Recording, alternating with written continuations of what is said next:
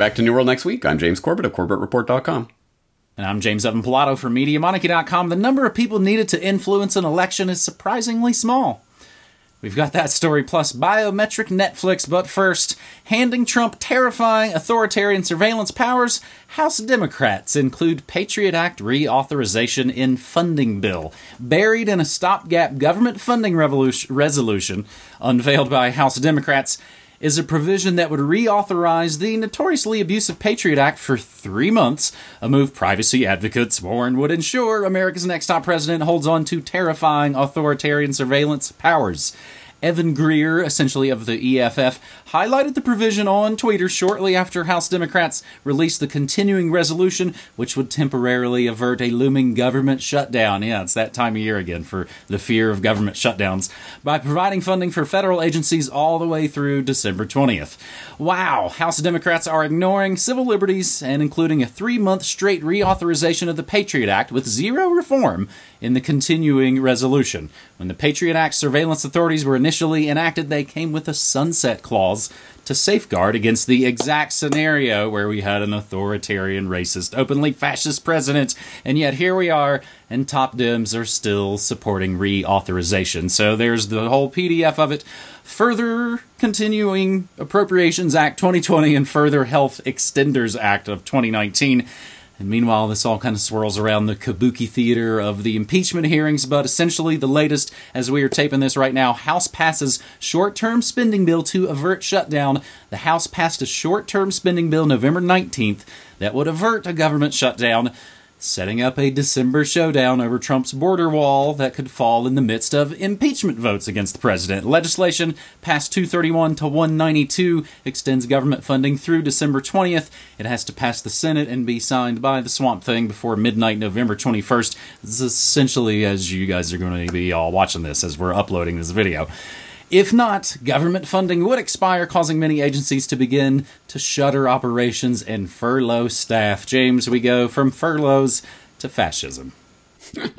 Exactly right. And this is one of those stories that I suppose, in a sense, I love, but I should qualify that, obviously. I mean, I love how it exposes, as you say, the kabuki theater of all the nonsense going around about the left, right, and all of the bickering and everything. No, on the real important issues, bipartisan support every damn time.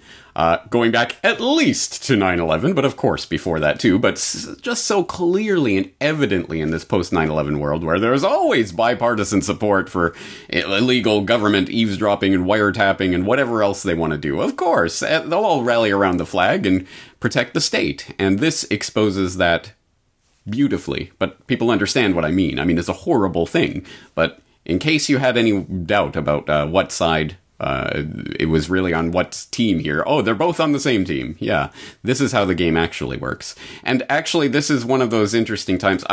In the spirit of my recent propaganda watch, encouraging people to actually look at the sources, I did go on one of those Easter egg hunts to try to find the actual language, not only in this bill, but then, well, when you find the actual clause of the section where it says about the USA Patriot Act, it's referring back to the USA Patriot Act reauthorization bill from 2005. So you go back to that one, and then you look at, then you find the section that they're modifying, and that section is modifying something about the FISA Act from that was modified in the original Patriot Act. So you're going to go back to that Patriot Act.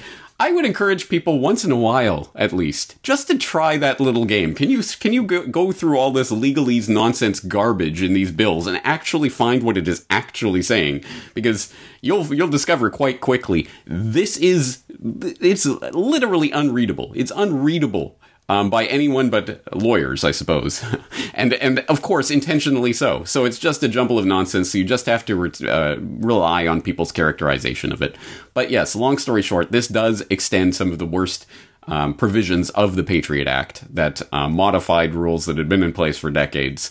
And it's going to kick it to can down the road for another few months in the ever ever revolving door of the ever continuing crisis of, oh God, we're not going to be able to fund government. So shove anything you want into this let's fund government bill, and they've got to pass it because otherwise the government will shut down, and whatever will we do? So this continuing crisis, which you'll notice has been going on for at least 7 or 8 years now, with government shutdowns and we must extend this budget. Oh no, it's this constant crisis, and it's always used to backdoor in crap like this that gets bipartisan support. So again, it's a very instructive story, let's put it that way. Well, and rule by chaos, order out of chaos. That's how they pretty much roll. And you make a good point. I mean, all this stuff essentially, not counting the black ops off the books kind of stuff, but this kind of just the open business of technocracy. It is all out there. They publish every single bit of it in giant piles of PDFs. It's like searching for a needle in a needle stack in a lot of ways. James, in her favor, Alexandria Ocasio-Cortez basically found out and dug into this and found out it was like, oh, that's going to be a no. I believe she actually voted against this.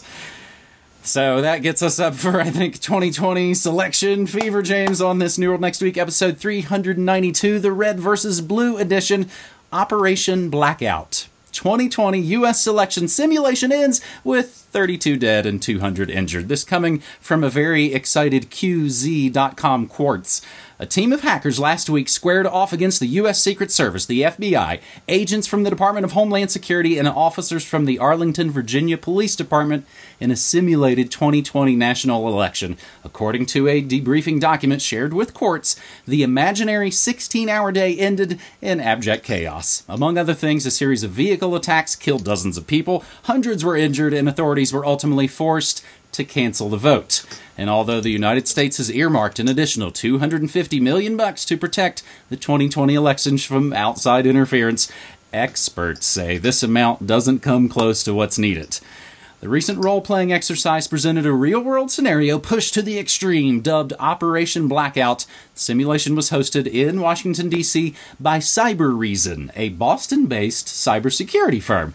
The pretend election took place in a fictitious swing state city called Adversaria. A group of ethical white hat hackers, the Red Team, took on a group of federal agents and local cops who comprised the Blue Team. This is where it gets interesting.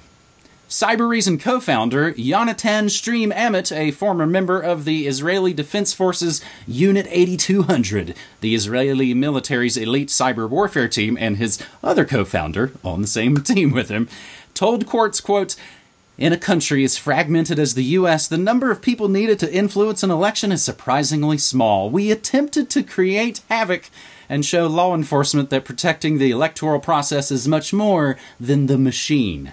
We have yet another PDF for you here in the show notes. And again, as always, everything we say is always included in the show notes. Operation Blackout summary of events, and we will include just the Wikipedia link so you can learn about all the IDF connections of Cybereason. James, they are sowing the seeds of terror, one kind of selection psyop at a time, and we still have a whole other year of this garbage, James. Yeah.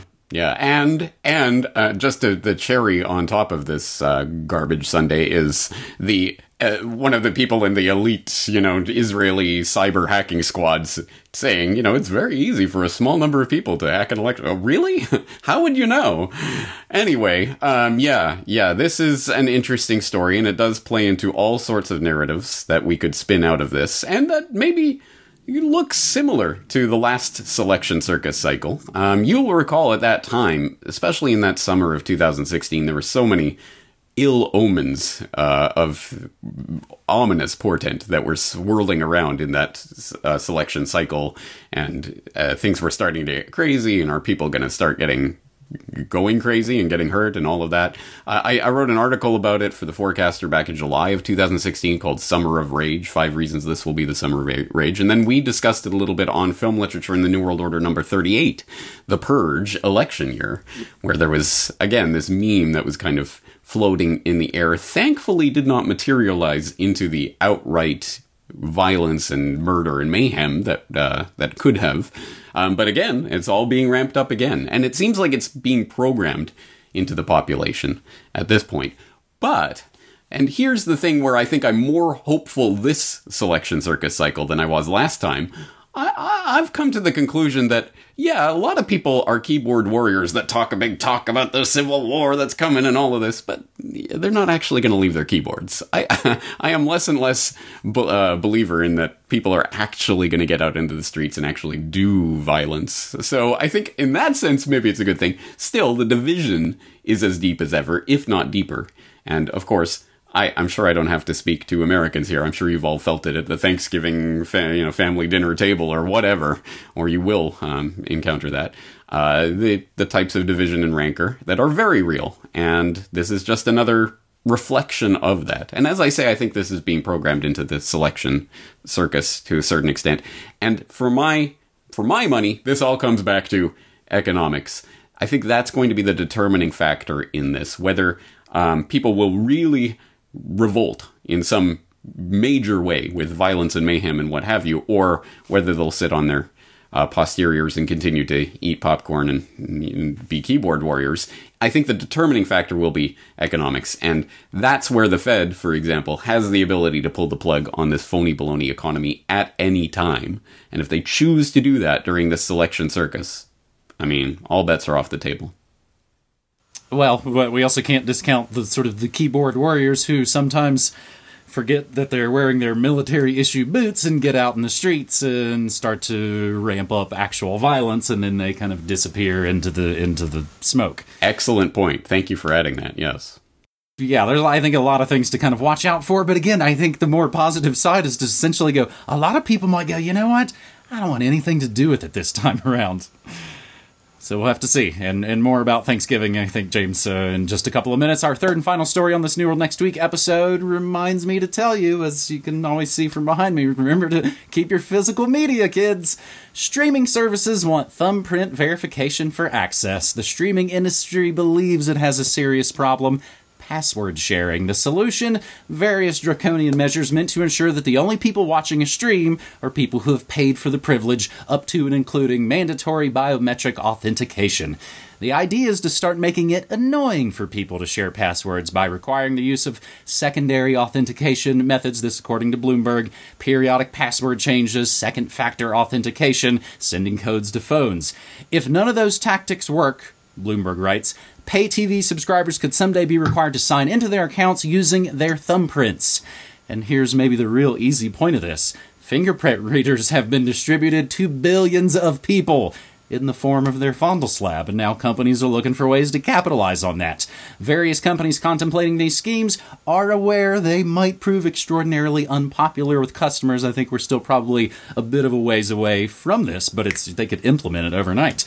Nevertheless, Netflix, Amazon, Disney, Viacom, AT&T, HBO, Comcast, Charter are all members of something called the Alliance for Creativity and Entertainment, which has announced it is focusing on password sharing as a means of reducing piracy. Companies like Netflix, which has generally been kind of tolerant of password sharing, have announced they intend to start looking for consumer-friendly ways to push on the edges of that. The original article from Bloomberg: Netflix, HBO, and cable giants are coming for password cheats. James? Yeah, what can you do but shake your head? No, this is one of those stories that to me is I don't know the word for it, terrifying in a sense, because there are two ways that this can play out. One is that we go the government route, where the government issues some sort of ID and thumbprint, whatever, and jackbooted thugs with guns are standing over your shoulder making you sign in with your thumbprint in order to get online, or whatever the case may be. But everyone sees that as the authoritarian nightmare that it is, and one would expect there would be a lot of kickback and pushback against that. Whereas the other route is to make it's all voluntary. I mean, no one's forcing you to sign up for any of these streaming services. You're just doing it, and they'll just make it less and less convenient till, okay, the easiest way to do it is just scam my thumb. Or the easiest way, is to let Xbox scan my face and read, whatever I'm saying at every time, or whatever it is. It's this kind of passive thing where you're inviting it into your home, and it's just the easy way to do it, and everyone does it, and you're a crazy conspiracy theorist if you think this is a bad thing. That is such a much more effective way to get this technology widely dispersed amongst the population. There's no jackbooted thug with a gun standing over your shoulder. It's just social pressure and it's just the easy way to do it. What are you, some kind of Luddite? It's the cool new thing. Everyone's doing it. This is how this happens. And this is how eventually, spin this in your mind a few years down the road, this is how the brain chips get implanted or whatever else, whatever crazy technology is coming. It will be through this method rather than, I think, the government coming in and forcing you to do it. And to me, that's more deeply, as I say, I don't know exactly what word I'm looking for, but terrifying is one of the words for it, because I see this playing out in a way that so much of the population will simply accept it. Not me, but then again, I'm not exactly their target audience here. You got me thinking of a few things here I just kind of sketched down. As far as the folklore of it goes, that's what, the vampire. They can't just burst into your door. They have to kind of knock in and you have to let the vampire into your house. Another thing, there's a Simpsons episode where Marge gets into online gaming and she starts to read things very closely, and finally the wizard in the game is like, things are more fun if you just click yes. Again, don't even read the stuff, just kind of plow forward. And again, they can start it by basically saying the industry will police itself. It almost reminds me of Tipper Gore and the Parents Music Resource Center. We're not censoring music. The labels themselves are slapping the scarlet letter stickers on the stuff. And then this is also, I think we see what's going on further. Again, first they came for the truthers on YouTube. Now they're coming for the retro gamers and toy aficionados. So there's this whole new COPPA Act about, what's if you have kids content. So there's just all these sort of different crackdowns coming in all kinds of different ways that, again, aren't twisting anyone's arms. They're willingly going along with it. James, as we wrap up this epic episode of New World Next Week, episode 392, I always like to remind folks I stream news, music, memes, and more Monday through Friday. I like to call it the best damn radio station you never heard. I also have the latest episode of the spinoff from this series, Good News Next Week. Some solutions-oriented stories, cut your own records at home. We've got some stories about, of course, DIY, for, ways we're winning kind of stories, which I think reminds me maybe next week, should we try and do an all good news episode for Thanksgiving? Please. Yes, let's do that. So if anyone out there has any suggestions for good news stories that we should cover next week, please do send them in or tweet them out or whatever way you want to, and we'll try to include them, because I think we can all use a little bit of good news. Okay. All right, well, on that note, let's leave it there. James, thank you again. All right, buddy. Take care.